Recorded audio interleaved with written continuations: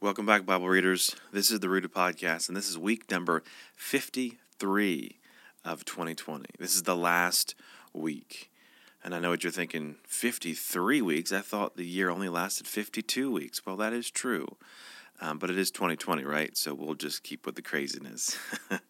I'm just kidding. Just the way that the weeks worked, this is actually the last week of the year.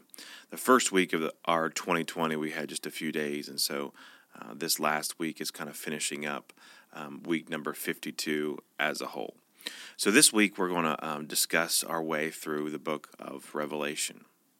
Now understand at the very outset that men have spent their lives studying the book of Revelation, have written books studying the book of Revelation. There is so much that is written, taught, and spoken about as far as the book of Revelation goes. And so what we're going to do in the next 10 to 15 minutes is not even going to scratch the surface, but at least it will give you a guide as you read through the book, because reading is what we're all about here on the Rooted Podcast. So there are a few things to look for as you read through the book of Revelation. First of all, you'll notice the amount of numbers that you find in Revelation. Lots of different numbers. 1, 2, 3, 4, 5, 12, 12,000, 3.5, 42 months. There's so many different numbers in Revelation.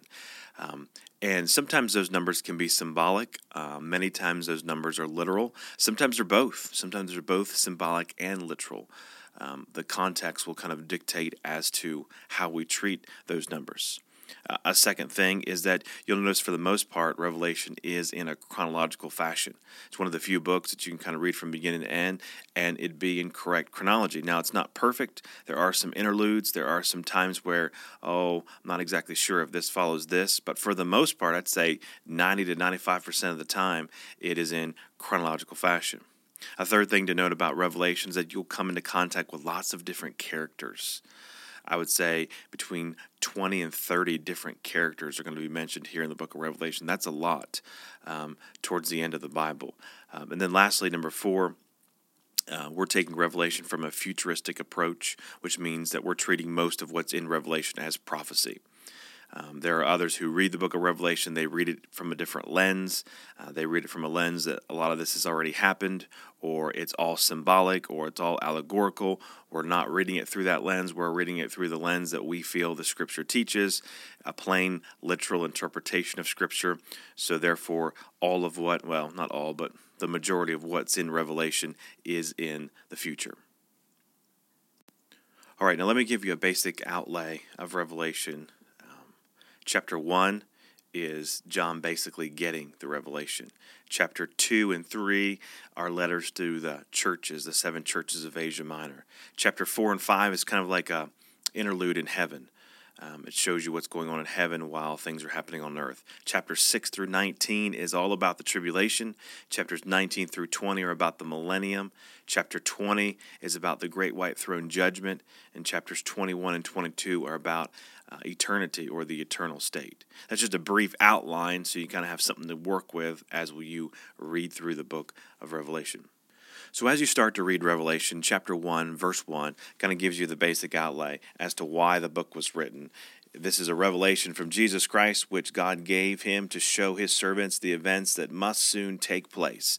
So it's obvious at the very beginning, the book of Revelation was written to give us a chronology of future events, or events that would take place. And of course, chapter 1 relates to John and relates to his commission of the one that's supposed to write down this revelation. And in chapter 1, John also sees a picture of the glorified Christ and all of his grandeur, all of his splendor, but he's coming differently in Revelation. He's coming as a judge. And so John is commissioned to write down these things for our benefit, but also specifically, he says he's to write down these things for the benefit of these 7 churches that you find in chapters 2 and 3. Each of the 7 letters to the churches in Revelation 2 and 3 contains a unique description of the Lord Jesus drawn mainly from chapter 1 that is appropriate to that church. So it's connected. Each one also contains a word of commendation, carries some sort of rebuke for that congregation, and each one exhorts its readers to specific action. and each holds out a promise as an incentive for faithful obedience. So you find that pattern as you read through these 7 churches. The first one is Ephesus, then you have Smyrna and Pergamum, and Thyatira. That's all in chapter 2. Then as you go into chapter 3, you've got Sardis, Philadelphia, and the last one that we're probably most familiar with is Laodicea. And so as you read through those 7 churches, you'll see the commendation that Jesus gives those churches. You'll also see the condemnation that he condemns them for. He rebukes them for some of their actions. He encourages them to get right. But nonetheless, these were actual historical churches, but yet in the total sum of all these churches, we find kind of a symbolic understanding of all the churches that ever existed in the church age are kind of summarized within the bounds or within the confines of these 7 churches, because remember, 7 is also the number of completion. I wish we had time more to discuss about how these 7 churches kind of are symbolic of all churches throughout all ages. We don't have time for that because we got to get into chapters 4 and 5. Chapters 4 and 5 kind of take us away from earth and transport us into heaven. Now, you have to also understand chapters 4 and 5 as preparatory because they are preparing the reader for the outpouring of judgments that are going to follow. And these chapters record what John saw in heaven and basically are showing that Jesus Christ has the right to judge this world and to rule as king and to establish his kingdom. He is the one who is in control of the events that are yet to happen. And in the vision here, John saw the throne of God. The throne is used here some 30 times in the book of Revelation and speaks of a place of authority. And when referring to God, it emphasizes his sovereignty and his rulership. And God has given the right for Jesus to be the one who judges the earth. In fact, you think about it, he's the one who was involved in creation. Christ was. Colossians tells us that Jesus Christ created all things, so therefore Jesus Christ has the right to judge all things. So chapters 4 and 5 lead us into a rather larger section of chapter 6 through chapter 19, which we term as the tribulation period. Now, as you read through the tribulation period, chapter 6 through 19, we always have to remember that God has a reason for what he does, and that includes this horrible time called the tribulation period. And in fact, the primary purpose for the tribulation is to save Israel, to prepare her for her Messiah, because they didn't accept the Messiah that came the first time. God has made covenant promises to Abraham and to David, many of which have not been fulfilled. Well, the tribulation will begin the process of fulfilling those covenant commitments that he made. And so it's expected that the tribulation has a definite Jewish character to it. But you have to understand that the great work of God in the tribulation is not judgment, but salvation, as he saves Israel and brings them into this new covenant. But Gentiles also will be saved, not just Israelites. And there is no greater time of salvation in all of human history than during the time of tribulation. Interesting, isn't it? Now, obviously, judgment is included in the tribulation. Sinful, rebellious mankind will be accountable for its wickedness, and God will certainly judge unbelieving men and unbelieving nations. But the primary purpose is to bring Israel to accept her Messiah. Now, as you read through the tribulation itself in chapters 6 through 19, you find that there are 3 different series of judgments. The first series of judgments are referred to as the seal judgments. That covers chapter 6, verse 1 through chapter 8, verse 1.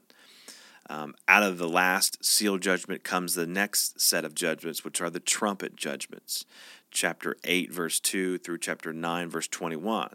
Then you have an interlude there of some additional information going on in the tribulation. And then the 7th trumpet actually opens up the last set of judgments, which are called the bowl or the vial judgments, chapters 15, verse 1 through chapter 16, verse 21. So each series contains 7 specific judgments, and the judgments follow one on another. Now, Christ spoke about these tribulation judgments in Matthew 24, verse 8, and he termed them as birth pangs. And so this suggests that as the tribulation progresses, the judgments become more severe, and the intervals of time between these judgments become shorter and shorter. Well, we could spend a lot of time on the tribulation judgments, but we need to move on to chapters 17 and 18 and talk about the 2 Babylons that are referenced here. Now, the term Babylon, if you know your Bible well, you know it traces all the way back to Genesis chapter 11, where the first incident of the Tower of Babel there is documented.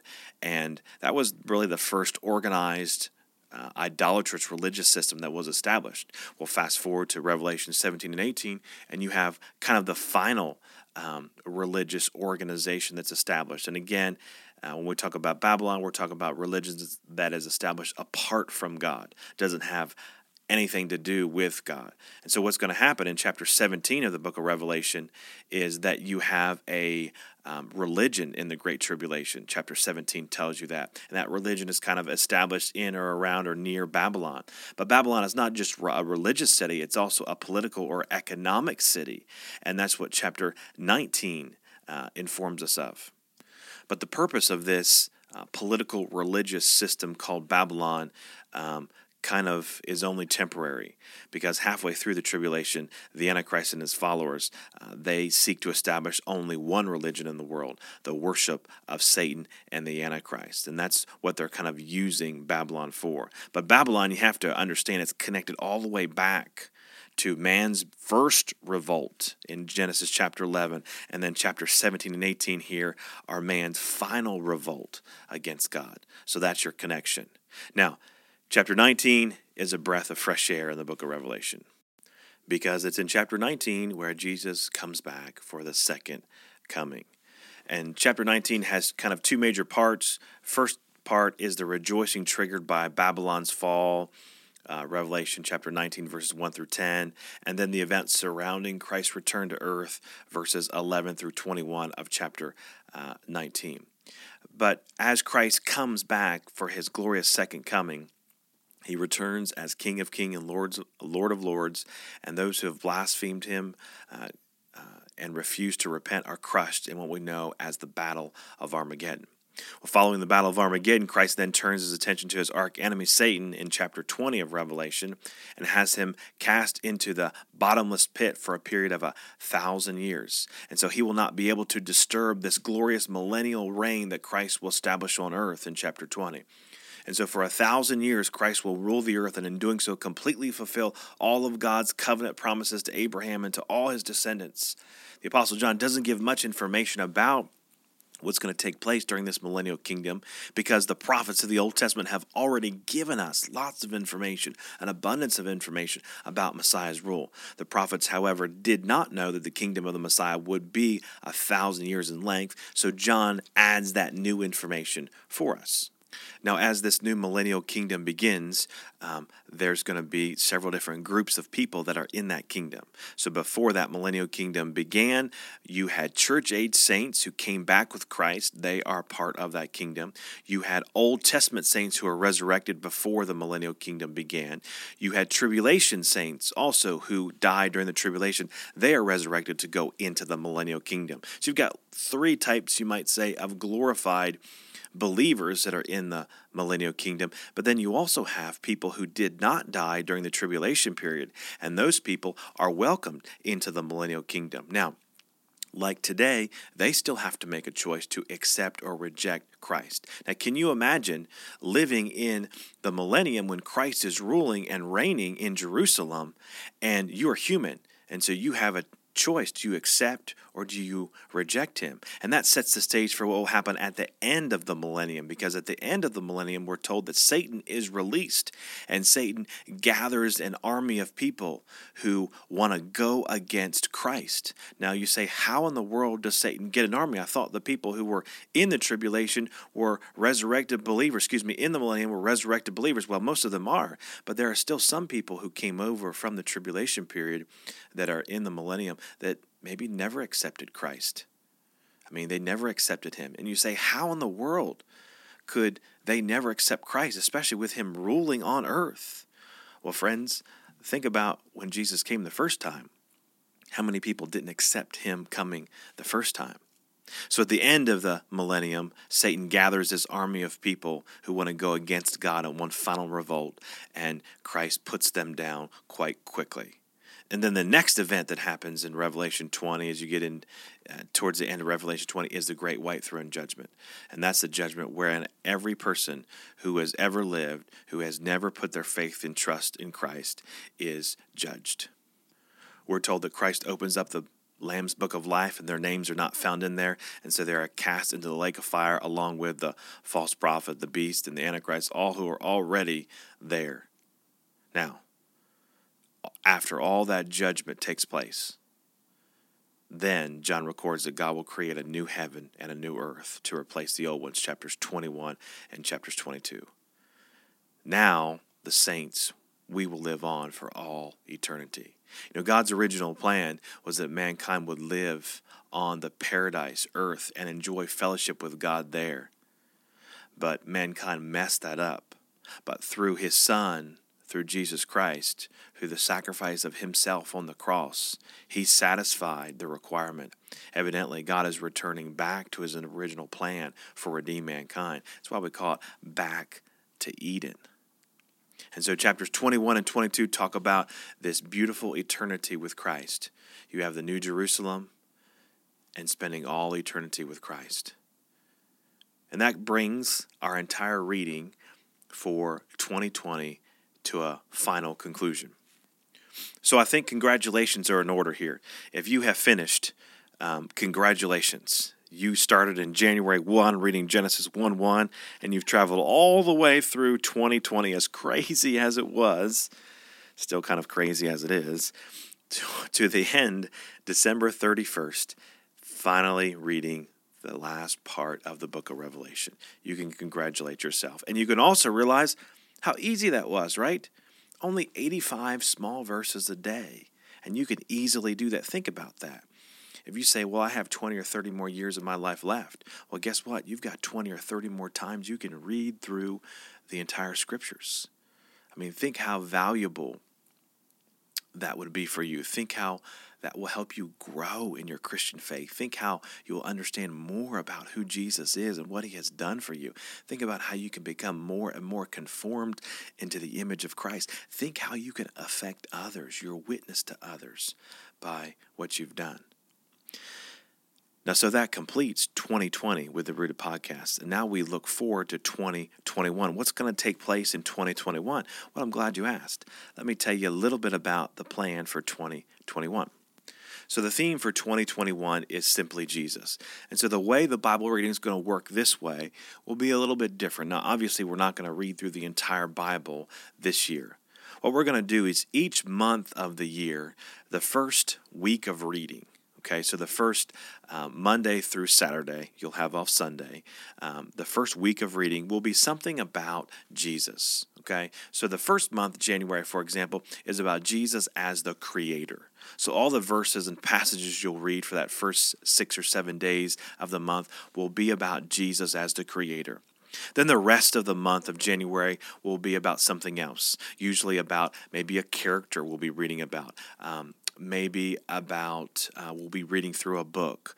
There's a variety of different things we'll do to fill out the rest of our reading throughout each month. But what we're trying to focus on is at the beginning of each month, you'll have 6 to 7 days of reading about something about the ministry, the life, the person of Christ, because we want to stay attached to that theme of simply Jesus. Now, you'll also have the podcast that will be available each week as we'll talk about what's coming up for your reading for that week.